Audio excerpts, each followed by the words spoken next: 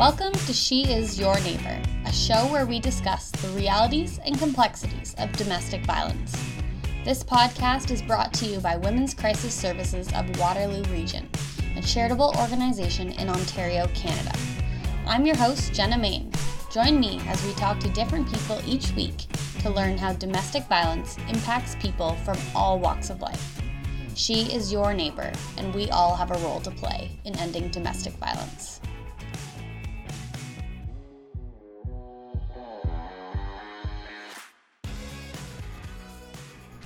This episode is called A Childhood Experience of Domestic Violence with Chris Linklater. In this episode, Chris tells us his story and shares what it was like to grow up in a home with domestic violence. He talks about how he stayed in a women's shelter as a child, and he also talks about where he is now in his life. He shares that he's a firefighter with the city of Kitchener and that he loves his job, he loves his family, and he also loves helping those in need. Chatting with Chris was so awesome. He actually hadn't shared his story very much throughout his whole life, but he said he wanted to share it as part of this initiative to show others that it's okay to talk about and to let others who are going through a similar situation know that there's hope and that there's support. I really admired this about Chris because I know it's very difficult to share your story, especially when you haven't shared it very many times before. It takes a lot of courage and bravery to do that, but it's something that is so empowering. So I just really appreciated that from Chris, and I know you're going to love hearing from him. So let's get on with this week's episode so you can hear from Chris yourself.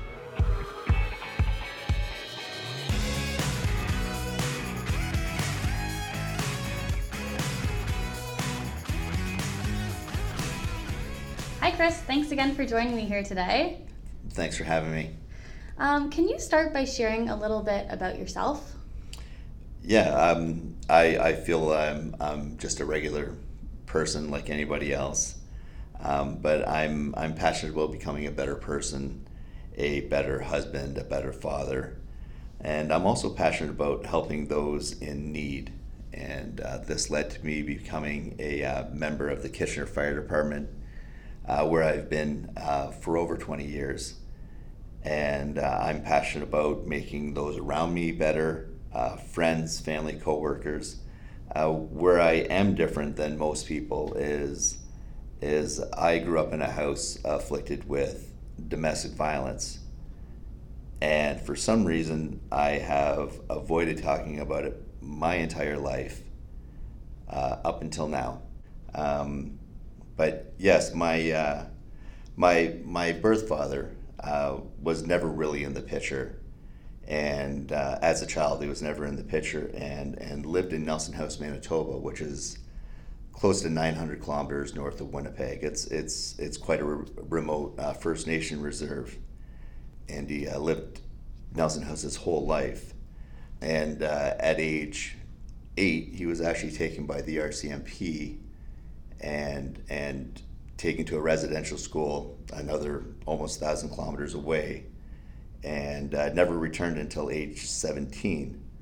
And we all know the ruin that residential schools have brought to many First Nations people. So I believe that my father was probably heavily damaged from the residential school system, and I get it, why he wasn't involved and didn't want to leave his First Nation, and I'm only speculating, but yeah, just my own father was never involved with me as a child, so it was just my mom and I for the longest time. And when I was around, I want to say 6 or 7, my mother had met a young man who was very kind-hearted. He worked at an outreach center that helped First Nations prisoners rotate back into the world when they're being newly released prisoners, and which is a very noble job. And my mother was a school teacher for many First Nation schools, and so they both had a common goal. And things progressed really quickly, and everything was going quite well. But at this time, I've never had any male role models in my life as a young child. So when you're a child and you don't know what normal is. The normal is the situation that you're in. And so everything that was happening to me was just normal. And things did get violent. And thinking back, it was just completely terrifying as a kid to be in these situations.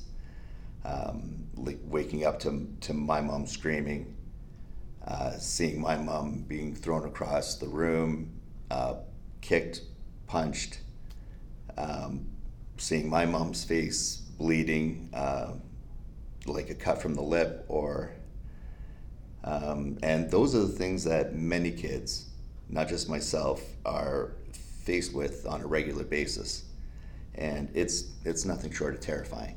But the episode that led to my mom and I ending up at a women's shelter is my stepfather and my mom were in an argument, and you can always feel if things are going to get violent. And it was one of those days.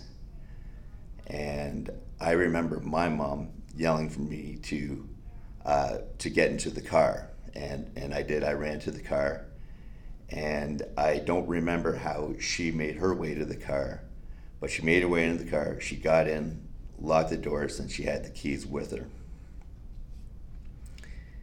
And I remember my stepfather running out, and he ran to the driver's side door and was demanding my mom open the door. And so at this time, we're actually parked in our driveway facing our house. So normally we just back up onto the road and drive away. But my mom had started the car, and my stepfather turned around and he picked up a rock. And the rock was the size of, I want to say a lunchbox, but it wasn't quite that big. But that's, for some reason, that always jumps in my mind, is it was a larger rock. And like I said, we're parked in the driveway, so normally we'd back out. But as soon as my mom saw that rock, she actually drove it, put it in drive, and started driving towards our backyard. And and at that time I didn't know his intentions with the rock. Of course, I'm terrified. And like I said, she gunned it and she put it in drive and started driving towards our backyard. Now, this part I actually don't remember, but I do know that he did throw that rock through our back window. And I'm not sure if I had fainted because of the stress, or if I had been knocked out a little bit, but the rock ended up going through the window. It struck the headrest of the seat I was sitting in, and it bounced up to the roof and then back down and hit me in the head. And so when I came to, my mom was actually driving in our neighbor's backyard towards their driveway and then onto the road. And that's when we found out. I reached back, I was bleeding. And when I think back about it, I could have been killed. My mom could have been killed. Like, it was just a dangerous situation. And this is what domestic violence looks like. That's it's going on in our neighborhoods, in our city, all over the world. It's happening everywhere, and that's what it looks like. Thanks so much for sharing that, Chris. That sounds awful. Like, it's hard to hear, and I'm sure it's really hard to tell too, but I really appreciate you sharing it, because like you said, it happens to a lot more people than we think. And I think the more we talk about it, the more awareness we raise about it, and we kind of remove some of that stigma that's associated with it too. Yeah, absolutely. And I hope that me sharing my story will let another kid that's in a bad situation know that it's going to get better. That there's other kids that have gone through it, and although their situation may be abnormal, one day things will get more normal. Yeah, so then at this point, is that when you and your mom, what happened next? Can you tell us? Yeah, absolutely. We actually drove. So this is happening at Kettle Point First Nation is where we were living at the time. And so we drove straight to the OPP office in Forest. And I what I remember about the OPP office in Forest is the constable that was taking our statement, taking all the photographs and everything. It was actually a friend that I went to school with. It was his dad, so that was comforting. At least I had a familiar face to go with there, and from there, my stepfather was charged with assaulting a minor with a deadly weapon, and that's where I ended up going to the. My mom and I, we ended up going to the women's shelter in Sarnia, Ontario.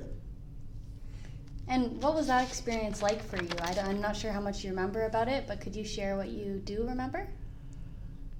Yeah, I have nothing but good things to say about the shelter that I lived in, that we stayed at, and what jumps out at me the most is how safe I felt at the home, and I mean that was one of the very few times where I remember feeling safe, that I wasn't going to wake up to mom screaming. I wasn't going to wake up to any sort of violence, and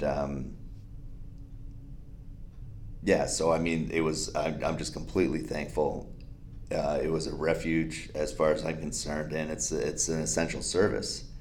And I mean, there isn't enough good I can say about it. It was just a fantastic place, and such a great spot to get a firm foothold for my mom to move us to the next level. And yeah, and I mean, really, they're the real heroes in this situation for us. Was a spot to take us out of our dangerous situation. Taking us out of a dangerous situation is one thing, but keeping us protected is another. And I can't. I mean, I get choked up talking about it sometimes, and I can't say enough about it. It was just a great service and a beautiful situation for my mom and I to end up at. Well, I'm glad to hear it was such a good experience for you, because that's the hope. And I think once you do get working with these services, there is a lot of hope, because there's other people going through the same situation, residing in those places, and it is a good place to get a foothold. So I'm glad to hear that it went so well when you got there, and that's really comforting to know that. So that's pretty cool. Another thing I want to ask is a question we always get asked, and I always say this is something that frustrates me personally, is people will ask, why didn't she just leave? For me and for any of us working in this work, it's a bit of a frustrating question, even though I know it just comes from a place of curiosity and wondering. But for me, it's frustrating because there's so many reasons why women don't leave these situations. There's financial reasons, children, pets. There's so much that goes on that is hard to even imagine for anyone who hasn't gone through it. So for me, it can be a little frustrating, but I do understand, because for those who haven't gone through it, it's something they're wondering. So I'm wondering if you can kind of explain what the process was like for your mom and why it might have been difficult for her to leave the situation. Yeah, absolutely. And I mean, you're right. There's so many reasons, but our case particular is we live close to my grandmother, which is my mom's mom, and she had MS from an early age, so she was wheelchair bound, and I do remember during an argument when mom had said that she's leaving, I do remember my stepfather saying, if you leave, your mother's done.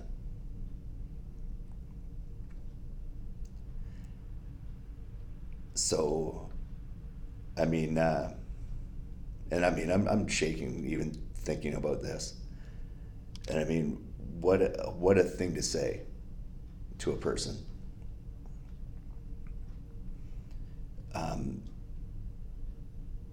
I'm going to go after the one person that can't protect themselves if you ever think about leaving me. So, there's our reason. And, what do you say? What a terrible thing to say to a person. And yeah, that's why we didn't leave. So, and that's our case. And I'm sure there's many other cases that are as bad or even worse. So. Well, that's awful. And I'm so sorry you and your family had to go through that.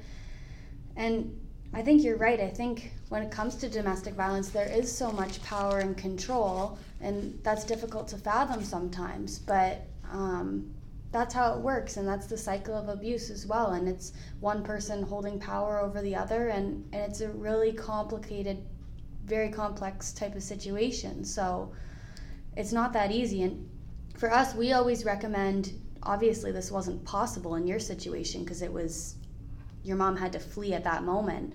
We recommend usually if it's possible for women to work with a women's shelter ahead of time, make a safety plan so they know how to leave safely and everything. But this isn't always possible in situations where women have to leave in the spur of a moment. That happens, right? Absolutely. So I think I'm glad we're talking about this because, I do want people to know too, if you're able to work with someone, make a safety plan, get professional help, it's going to be helpful because it's a very dangerous time, and you just explained what happened when your mom left, and it's a very dangerous time.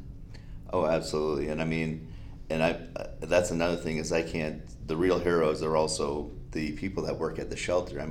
True professionals that handle these situations all the time.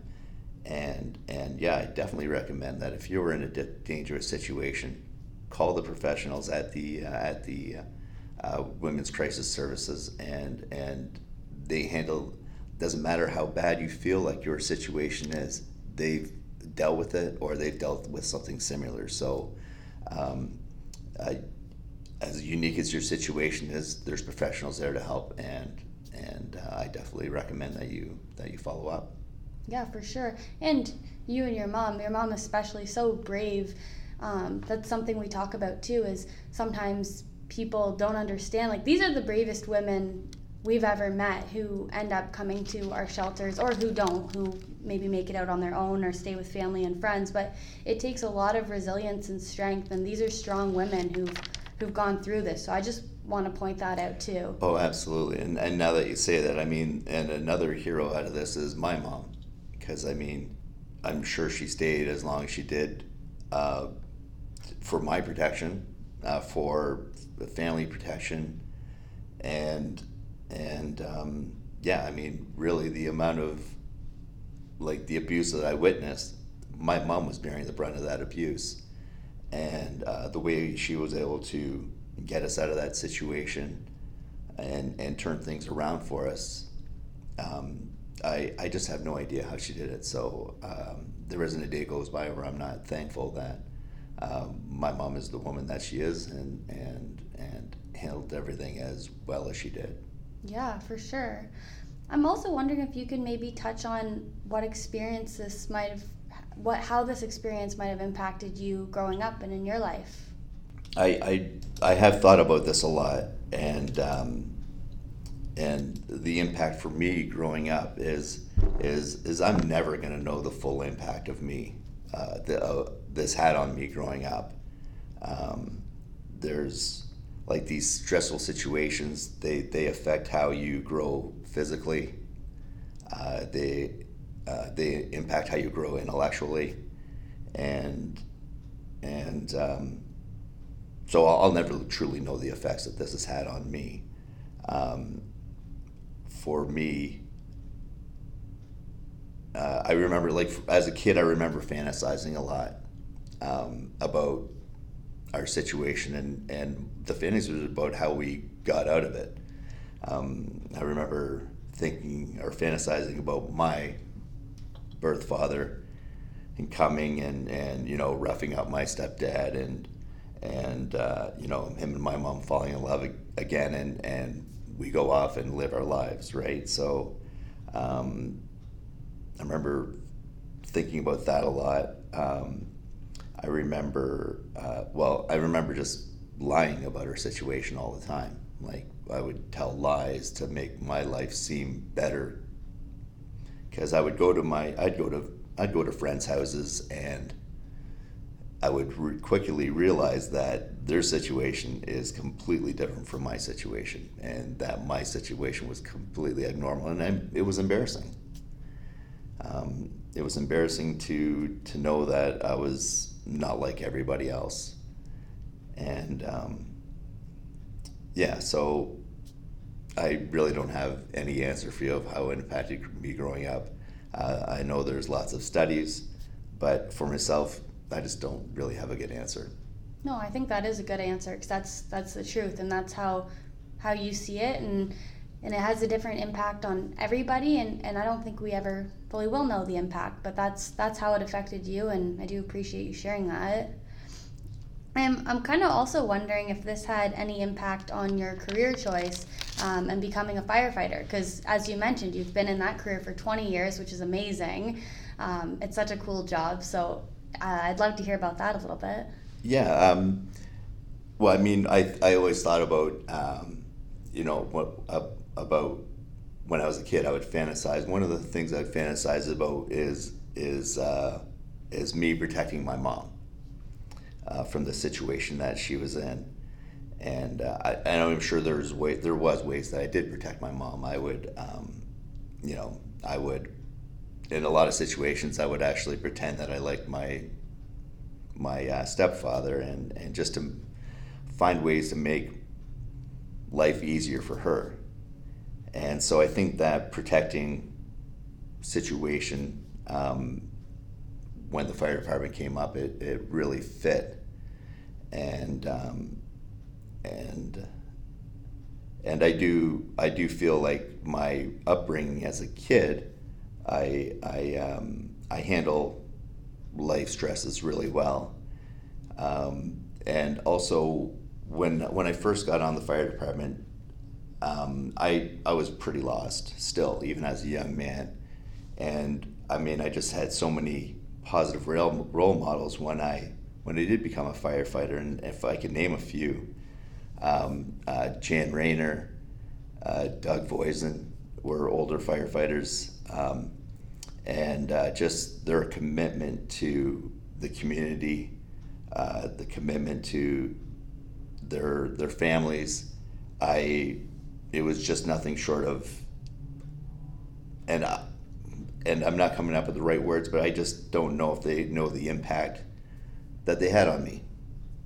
And I mean, even a few guys my own age, Lance Hughes, who's just one of the kindest guys I've ever met, Rob Martin, who's our deputy chief, just the way he's gone about self-development and making it okay to become a better person. And I just can't thank those guys enough, and that's one of the I've built myself a great family, and I hope they know how much of a positive influence they had on me.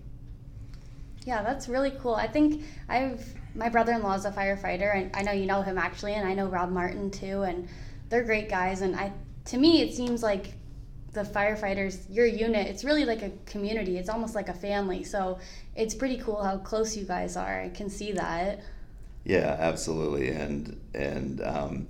And like I mentioned before, like I do find like I do handle the real life stress well, because it's nothing really comparable to what I went through as a kid. And even as a firefighter, I've never gone through a situation that's as stressful as it was growing up in a home with domestic violence. Now, let that sink in for a while. Like all the fires that I've been to, fire-related deaths, car accident-related deaths, nothing compares to the stress that I was going through as a kid, and being a kid with domestic violence. And I really want anyone who works in the emergency services to know that there's kids out there that are under, mothers that are under huge amounts of stress. Yeah, that's pretty impactful, because over your 20 years, like you just said, all the things that you would have seen and dealt with, to compare that and say it's not even close to as stressful as what you went through, I think that's a pretty powerful statement. And I think it's good for you to share that and for people to realize this is what families are going through. It's not uncommon, unfortunately. So I'm thanks for sharing that. Of course, thank you, and I hope, even if I'm telling my story and it helps one family or it helps one kid, that's why I'm here.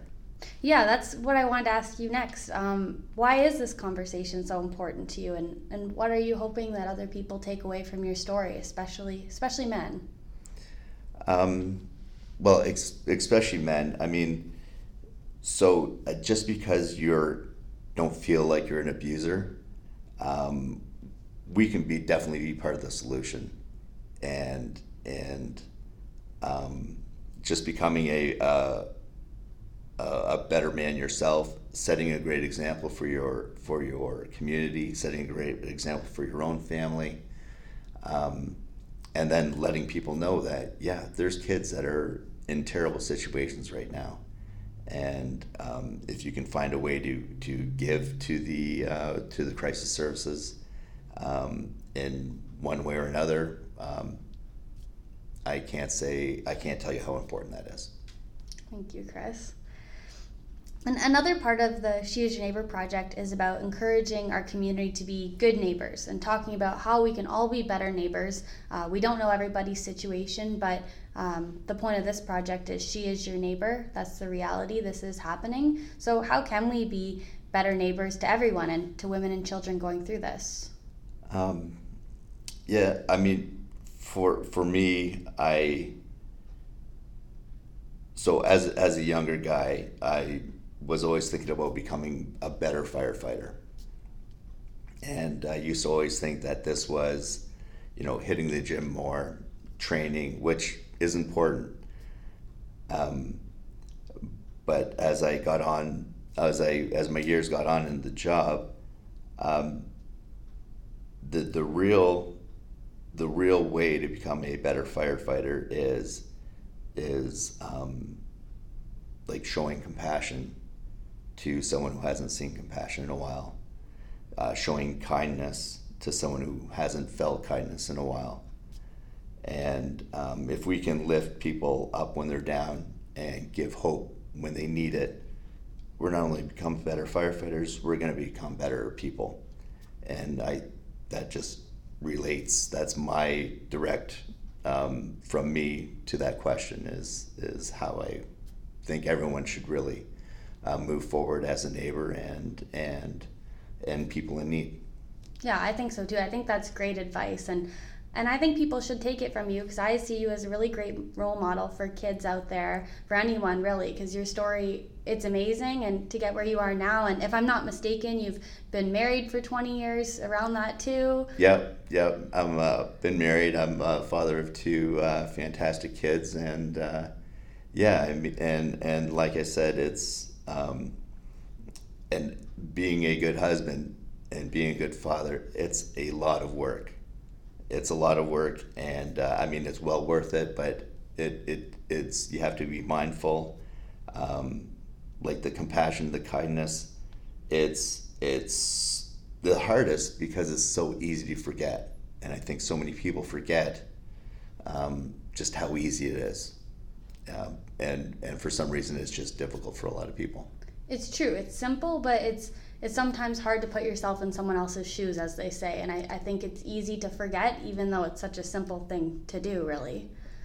Absolutely. I mean, everyone's fighting some kind of battle that you really don't know anything about, and it's, there's so many difficult and complex situations that people are in that you can just be mindful that you don't know what's happening in someone's life. Yeah, I agree. And one thing I want to add too is, if anyone listening, if you do know someone who's going through domestic violence, whether It's whether it's your neighbor or somebody you know, or perhaps someone through work. Something that you can do as well is listen, like Chris said, show compassion, and also let them know about these services available, because we can help people make safety plans. We can refer them to other services if they need that. So I want to point that out as well too. Well said. Thanks, Chris. Thank you so much for joining me today. Thank you for having me, and thank you for doing what you guys do. And you guys are really the heroes of the community also, and thank you for all the work that you do. You guys are true professionals.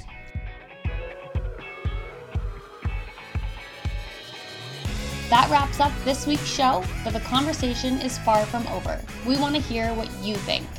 Use the hashtag #SheIsYourNeighbor on Facebook, Twitter, or Instagram and join in the conversation. We all have a role to play in ending domestic violence.